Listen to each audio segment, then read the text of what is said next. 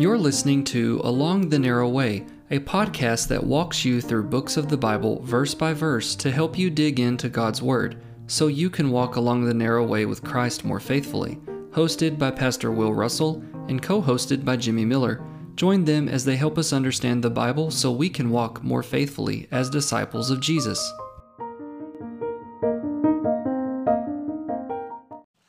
Second Corinthians, we're going to be in chapter 2, and we're going to begin with verse 12 here in just a minute. 2 Corinthians chapter 2, and we'll begin with verse 12, picking up kind of where we stopped there last week.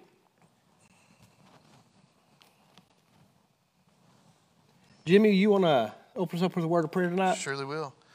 Dearest Heavenly Father, we just thank you that we can come here and study your word tonight and fellowship together, and you bring us all together every week, Lord. And we pray, Father, that right now the Holy Spirit just penetrate our hearts with your word, that we will see the ministry of the Holy Spirit at work right now, Father. And I pray that anybody who is lost that sees this will come to know you as Savior, Lord, and God. And we just pray your will be done right now. In Christ's name we pray. Amen. Amen. Thank you very much. Well, as you know, 2 Corinthians, Paul's second letter to the church at Corinth that we have recorded in our canon of Scripture. We believe there were 4 letters altogether that Paul had written to this church. These are the 2 we consider to be Scripture, inspired by God, that we have recorded.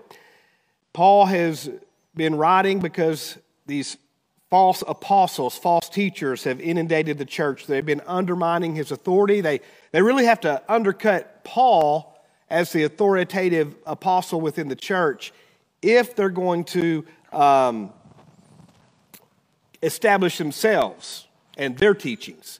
And so he's been addressing some of that and some of the concerns. You'll remember one of the frivolous arguments was about him changing his travel plans, and he addressed that and so forth. And then he talked about church discipline being brought against a particular fella and how forgiveness was offered and how love and comfort was to be shown. And we mentioned how some people believe that's the fella out of 1 Corinthians 5. So other people believe it might have been someone different who specifically had afflicted Paul with a direct attack. But either way, the response is the same. The church brought discipline, and then when repentance had occurred, they were to offer love and comfort. And that brings us down now to verse 12. So we're going to finish chapter 2 tonight. At least that's the plan. We should be able to, I think. Verse 12. Furthermore, when I came to Troas to preach Christ's gospel, and a door was opened to me by the Lord, I had no rest in my spirit, because I did not find Titus, my brother. But taking my leave of them, I departed to Macedonia. Now thanks be to God, who always leads us in triumph in Christ, and through us diffuses the fragrance of his knowledge in every place. For we are to God the fragrance of Christ among those who are being saved, and among those who are perishing. To one we are the aroma of death leading to death, and to the other the aroma of life leading to life. And who is sufficient for these things? For we are not, as so many, peddling the word of God, but as of sincerity. But as from God, we speak in the sight of God and Christ. So let's just stop right there and unravel what Paul has started to say here. So he's continuing his explanation. His plans have changed. He didn't come to Corinth. You'll remember that he delayed. It was really for the benefit of the Corinthians. He delayed in coming. They might have more time to address issues that he had sent in the first letter. And then in this other letter that we don't have recorded, the severe letter it's called, he had delayed that they might have more time. He had delayed that he might not come in sorrow, that is, come to have to bring discipline and address what was going on. His travel plans had changed, and now he elucidates a little bit more. Furthermore, when I came to Troas to preach Christ's gospel, this was a Roman colony. It was on the northwest side of the Aegean Sea. As a Roman colony, the people there were really considered Roman citizens. It functioned as a Roman city. It was much like Corinth in aspects of its advancement and so forth. It was an important city. And Paul went there. Now, he tells us why he went there. And it's no surprise to us. He came to preach Christ's gospel. And a door was opened by the Lord.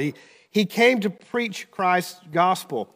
His travel plans had changed. He explained why. Then he says, here's where I went. I left Ephesus and went to a new place because I needed to preach the gospel. Gospel ministry directed where he went. The call to spread the gospel directed his path. He was there to preach the gospel. What we see here in Paul, and it really applies, it should anyway, to all of our lives, he's directed by the needs of the kingdom of Jesus Christ. Amen. His goings and comings are directed according to what he's supposed to do in the kingdom of his Savior. He is there to fulfill the calling of Jesus. Why does he end up where he's at? To preach the gospel. I'm doing what the Lord's called me to do. There's a work that needs to be done. There's an area of kingdom work that I'm called to do. A door has been opened to me. This door, the Lord has opened a door for me to preach the gospel. There's kingdom work that God has laid before me, and so now I'm going there. I'm going there to do the work. Paul faithfully sought to serve Jesus Christ as the doors of ministry would open, and so he traveled and he went where he needed to go. The reality is, each of us really had that same obligation. Amen. As the Lord opens the doors of ministry, we're to step into them and fulfill our service to our Lord.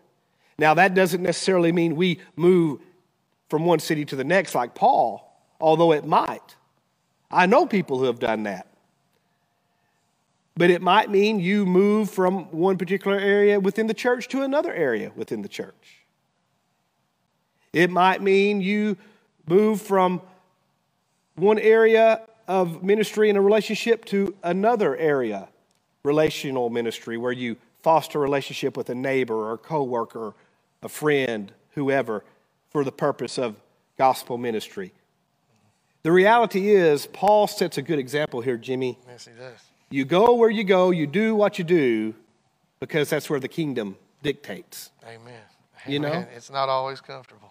No, it's not always comfortable. Obviously, it wasn't comfortable for him here because his spirit wasn't even at rest. That's right. He didn't have a peace in his spirit. So a quick question. So he did actually preach it towards, or did he just Yes. not? Yes, he did, I believe, do so. The gospel was preached there. Okay. In fact, you're going to find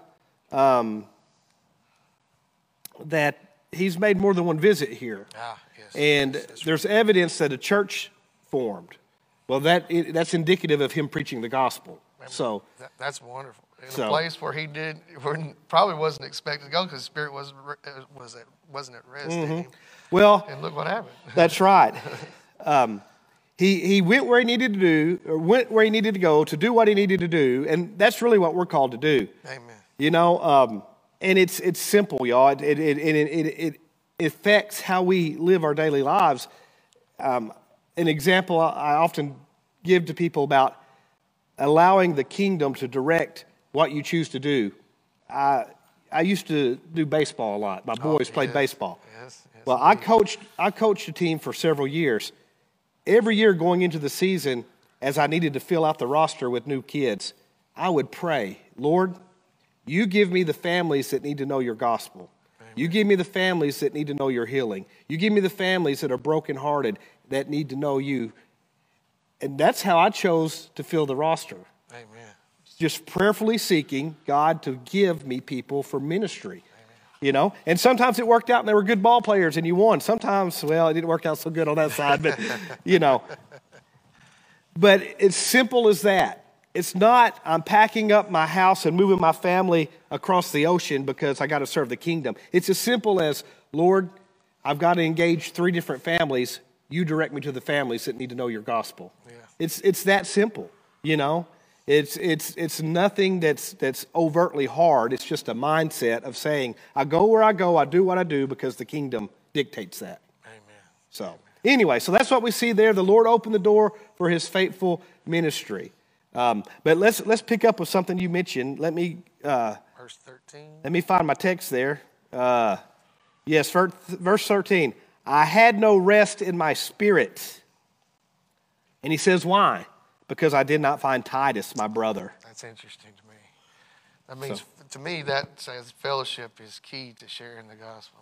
Having somebody with you in ministry work. Well, he often needed the support, or maybe didn't need it, but enjoyed the support of fellow laborers.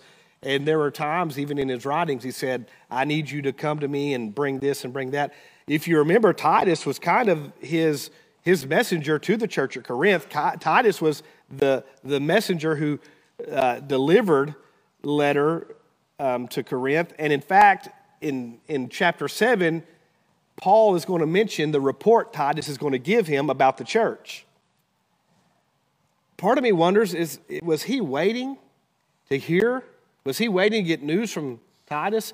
Did he know that his beloved Corinthians that he had spent a year and a half with, growing and nurturing, did he know they're in turmoil and there's problems? And is he waiting to hear back what's going on? Where are they at?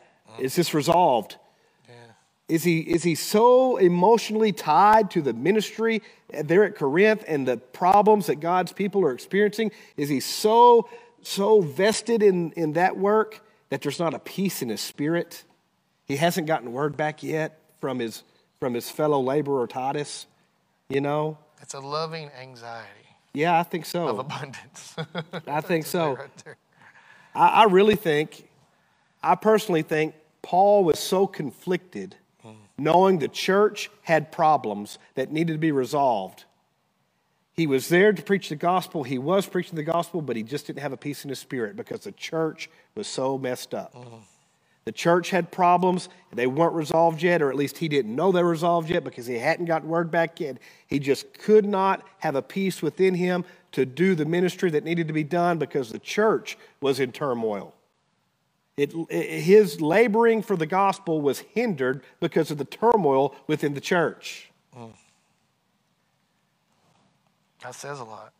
I'm telling you. Turmoil can cause a lot of hindrances in the gospel. Problems within the church will hinder the gospel ministry of the kingdom. When there's turmoil within the church, gospel ministry is hindered. Kingdom building ceases. It does. That's sad. That's a very sad state. It does. It happened to Paul here, and it happens in every church. There is, when the church is unstable or there's disunity within the church, when there's conflict within the church, it hinders the ministry of the gospel. There still may be ministry happening, but as Paul said, I had no peace in my spirit. And that's how that ministry happens. It's grieved. There's no rest there. And so he says, I didn't find Titus my brother, but taking my leave of them, I departed for Macedonia. So he leaves to go to Macedonia. Now that's where this particular epistle was penned there in Macedonia. He's back to Macedonia now. Most likely, Titus would have sailed across the Aegean to make his way back to Paul. But if this was penned or this happened in more of the late fall, autumn, there would have been a limit on the shipping. There had been a kind of a disruption on the traffic of the sea, and so everyone would divert to traveling around the sea, and they would have had to gone through Macedonia, through that region. It's very likely Paul's diverted to Macedonia looking for Titus. Yes. I was going to say that. I was like, I see that he said, I did not find my brother. I was going to ask you, do you think he's like on like a search? I think he is. I mean, he's having to deal with this church, but he's also frantically searching for Titus, it looks like. I think he's on his way to find Titus, exactly. Yes. I think so. There's conflict within the body. It's hindering his ministry. He's on his way to find Titus. Can't just pick up the cell phone and text. Hey, no, man. Yeah. There's no texting, calling, no social media. There's Titus isn't putting selfies up anywhere, he doesn't know what's going on. So you have, verse 12 and 13, is kind of in line of what Paul has already been discussing earlier in the chapter as far as, yes, I changed my travel plans. Here's what was going on. He's kind of giving more of an explanation there. And then he comes to this abrupt shift. He just changes his train of thought all of a sudden with verse 14. So at verse 14, we have a distinct change in the focus Paul has.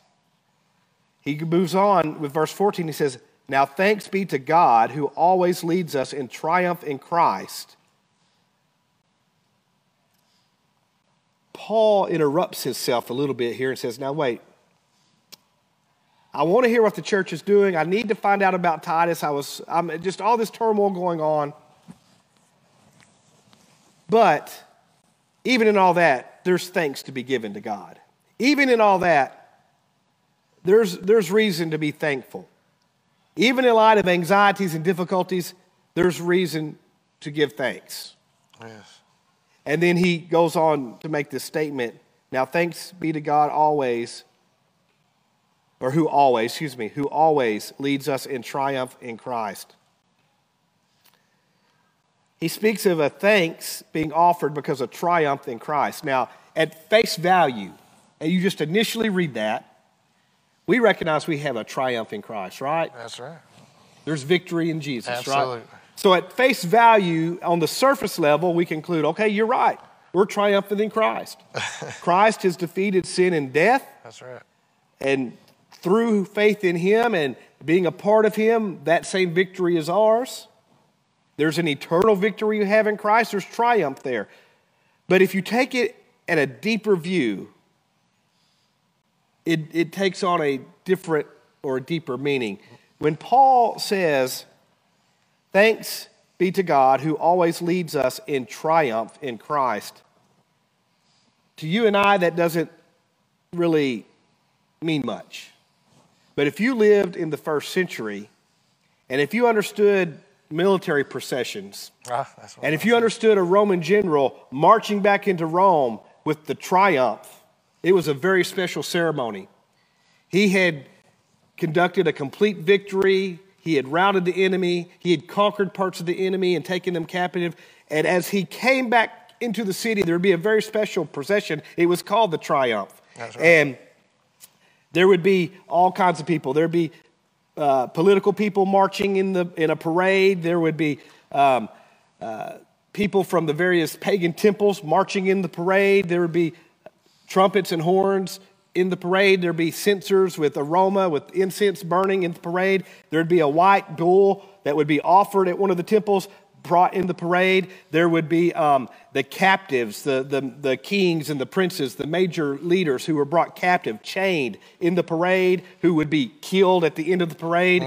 There would be the soldiers marching in unison. That's right. And there would be the general. Even David had a triumphal procession when he killed Goliath. That's right. Yes. So the general with the special robe and all would come in. And basically, if you were marching in that, you were part of the victor, or you were part of the captives who would die. Boy. Now, if you take all that in light of what Paul writes there, there's a lot there. There is a lot there. Paul is a victor in his unison with Christ. He's a soldier of Christ. He's marching with Christ in that procession. But even deeper than that, he was the enemy of God, subdued by Christ, who died to himself, and Christ is the triumphal general who now rules over his life. Amen. He had to die to himself as he opposed Christ, as he came to faith in Christ. And now Christ is marching in triumphantly to receive honor and glory, and Paul is the one who's died to himself. Nothing left for him to do but just live for Christ. Amen.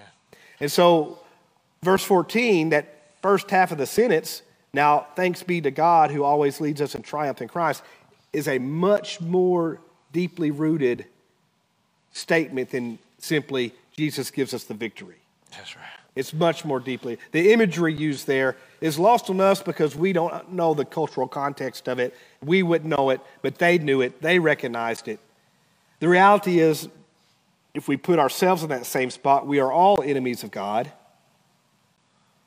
But through faith in Christ, we see that he has conquered our sinful nature. We die to self to be united in faith with him. We've died to self to live in Christ. He is the triumphal ruler of our lives. We now submit to his authority. Amen. We live under his authority. We march in triumph with him. But not because we deserve to be on the bandwagon, simply because he is the conquering, the king, the general, the Savior. And through faith, we've died to ourselves, and now we're united with him. It's all about his majesty, his glory. That's right. It's all about his triumph. Well, the only reason why we get to be a part of it is to bring glory to him. Absolutely. You know, that's part of that fragrance that we're about to get into. That's right. You know? That's right. That's right. So Paul was under the authority of God. This goes back to why he was talking about what he said just in the previous two verses. He's under the authority of God. Everywhere he went, all that he endured, it was all at the bequest of God. It was all at the bequest of his ruler. It was all at the hand of his ruler. And his job was to bring honor and glory, majesty and power uplifted to his Lord and Savior, Jesus Christ. Paul's acknowledging, who am I? Yeah. It's all Jesus. It's all Jesus. I read a quote from Martin Luther. He said, God creates out of nothing. That's right. Therefore, until a man will become nothing, God can make nothing out of that man. Amen. That's where Paul's at. It's all Jesus. It's all Jesus. He's the triumph. He's enjoying the triumph. He's the one with majesty and power. So let me pick up the last half of that verse. It says, and through us diffuses the fragrance of his knowledge in every place. Just as in that procession there were incense burning and fragrant smoke going up everywhere they marched through the city, and it ended there before the emperor. Paul is a vessel of God spreading this fragrance of the knowledge of Jesus. Everywhere he goes, he diffuses the knowledge of Christ. Amen. That's what his calling is, to diffuse the knowledge of Christ wherever he goes. Wherever God leads, wherever God sends, whatever door is open, whatever people he's around, he's diffusing a knowledge of Christ. In my mind, that makes me picture something that just naturally seeps out to diffuse. I don't think Paul had to put a whole lot of effort into telling people about Jesus. I think it just kind of diffused out of him. Yeah. He went somewhere, he told them about Jesus. That's how it was. It wasn't any special thing to him as far as being hard work. Now, it was special to him. We're going to see that in just a minute. It was special to him in the calling to do it, but it wasn't special in that I have to put forth a lot of effort. It just diffused out of him. I tell people about Jesus. I want people to know the knowledge of Jesus. Mm-hmm. But that knowledge that he would share, well, it put a burden on the people who heard it. The knowledge that he would share placed great responsibility on the people who received the knowledge. That's right. He's about to go into that. Let me pick up at verse 15. For we are to God the fragrance of Christ among those who are being saved and among those who are perishing.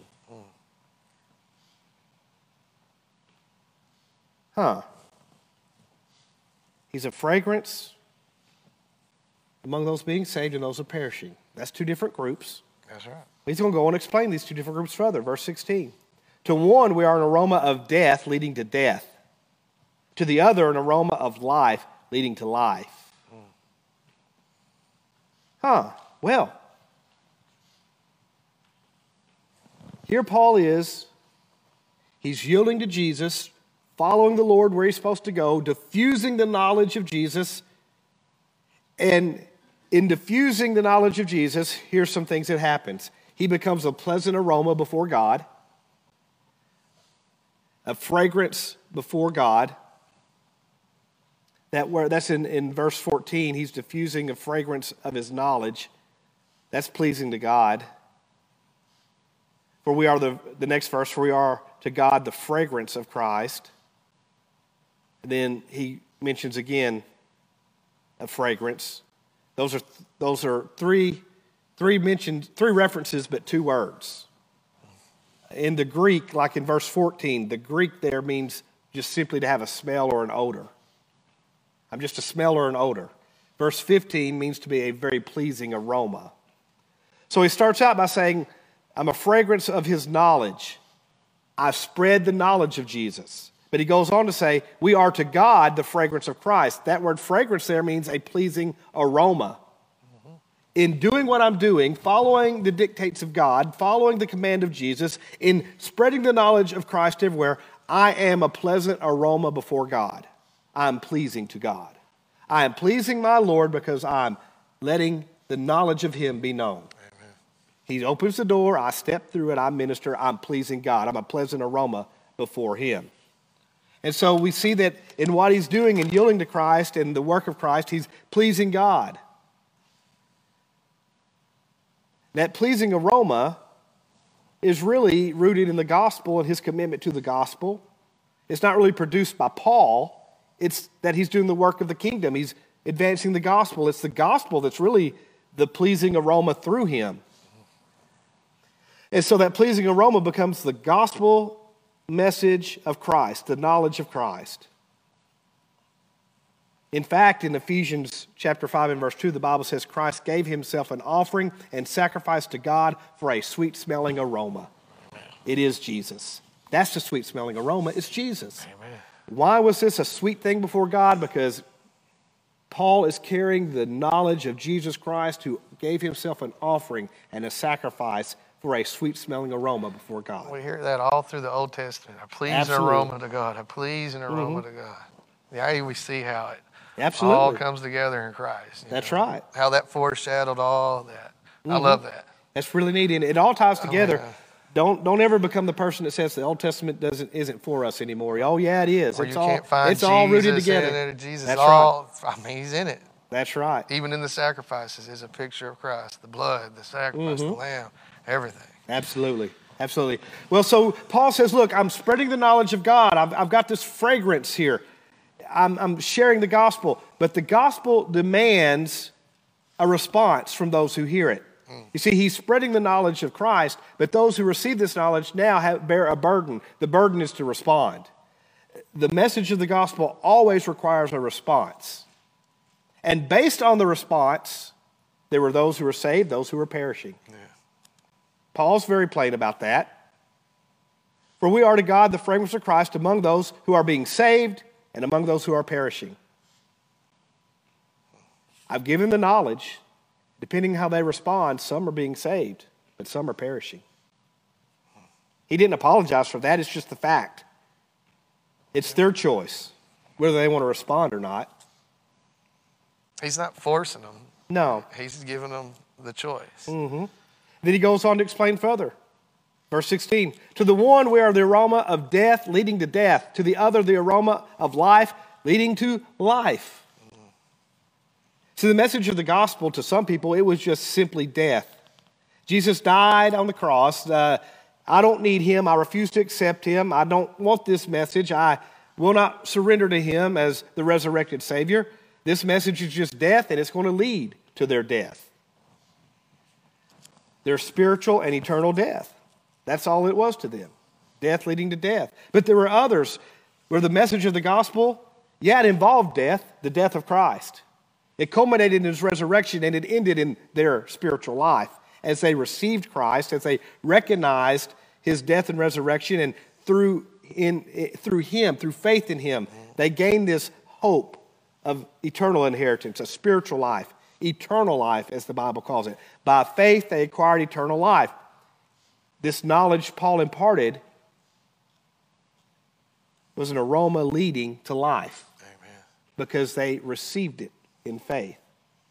That fragrance, remember, is the gospel of Christ. It's the message of Christ, the knowledge of Christ.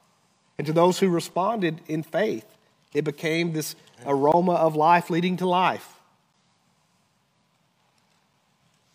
I've seen that knocking on doors both ways. Yeah. I mean, I've seen people I had a guy one time, he just plain and simple say, you mean if I don't have Jesus, I'm just going to go to hell? And I was like, well, the Bible says so. He's like, well, then I guess I'll go to hell. So the fragrance for him was just death to death. That's right. you know. And then That's I've right. had people just break down and cry and accept Jesus. And just some accept Jesus. You don't know if they did or not, but they say they Right. did, you know. But hopefully it's from life to life for them. That's you know, right. That's right. Everything like that. But Well, ultimately, what we see here is Paul was a messenger of the gospel. You could, if you wanted to say it this way, he was a messenger of life and death. that's right. Paul was a messenger of life and death. That's the message he brought. It's life or death. But in reality, we all bear the same responsibility to become messengers of life and death. Because that's what we're dealing with. Life and death. That's right. Life and death. It's that serious. The problem is we fail to take it that serious because the life and death we're talking of is off in the future somewhere and we don't see it yet. And we put it out of our minds. But it's still life and death. I like to bring it all home. Just look at your family. It's life and death in your family. It's not far off. It's right there in your family. You know, and I don't think it's so far away. That's you know. right. That's right. Absolutely. Well, Paul goes on here. Let's wrap this up. Paul goes on here. He says, to one, we are the aroma of death leading to death, and to the other, the aroma of life leading to life. And who is sufficient for these things? He says, for we are not, as so many, peddling the word of God, but as of sincerity, but as from God, we speak in the sight of God in Christ. So let's wrap up what Paul says here. So he talks about this message he has, and he's bringing the knowledge of Christ, and it leads some to life, and others it's to death. But who is sufficient for such a task? Who's qualified for this? Who's fit for it? Who is worthy to do it? Who's able to do this?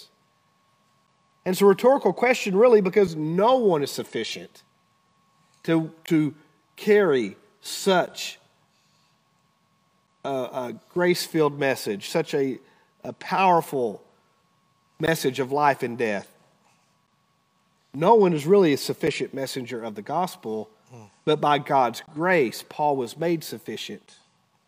Through God's grace and by God's will, he was called to be the apostle and the messenger of the gospel. That's how he started this letter out, if you remember.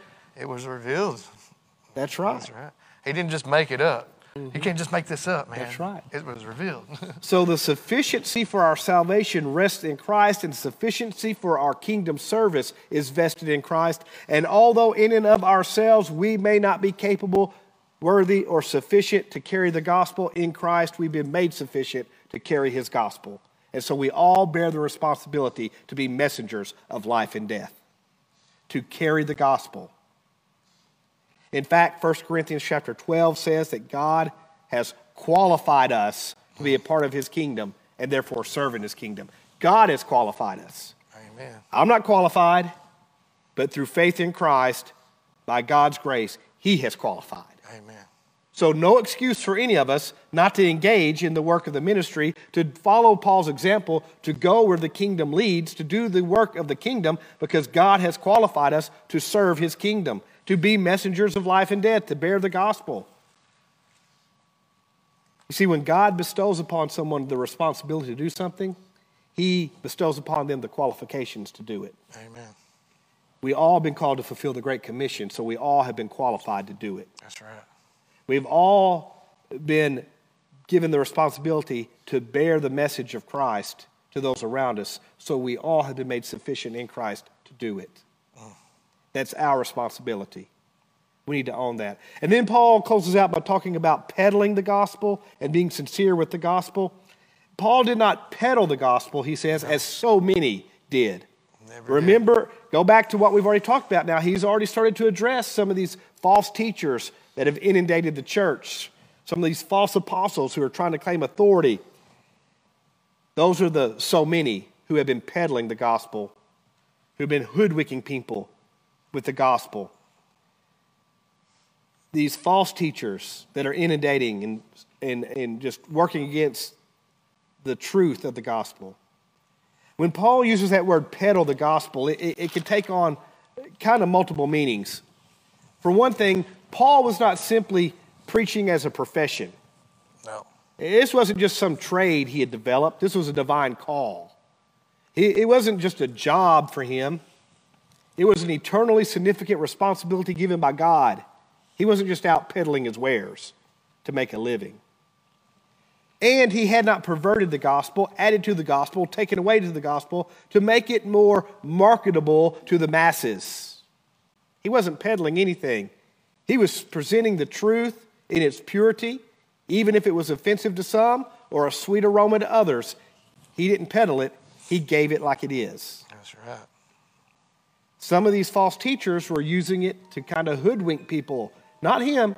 He presented it in its purest form and said, here it is, like it or not.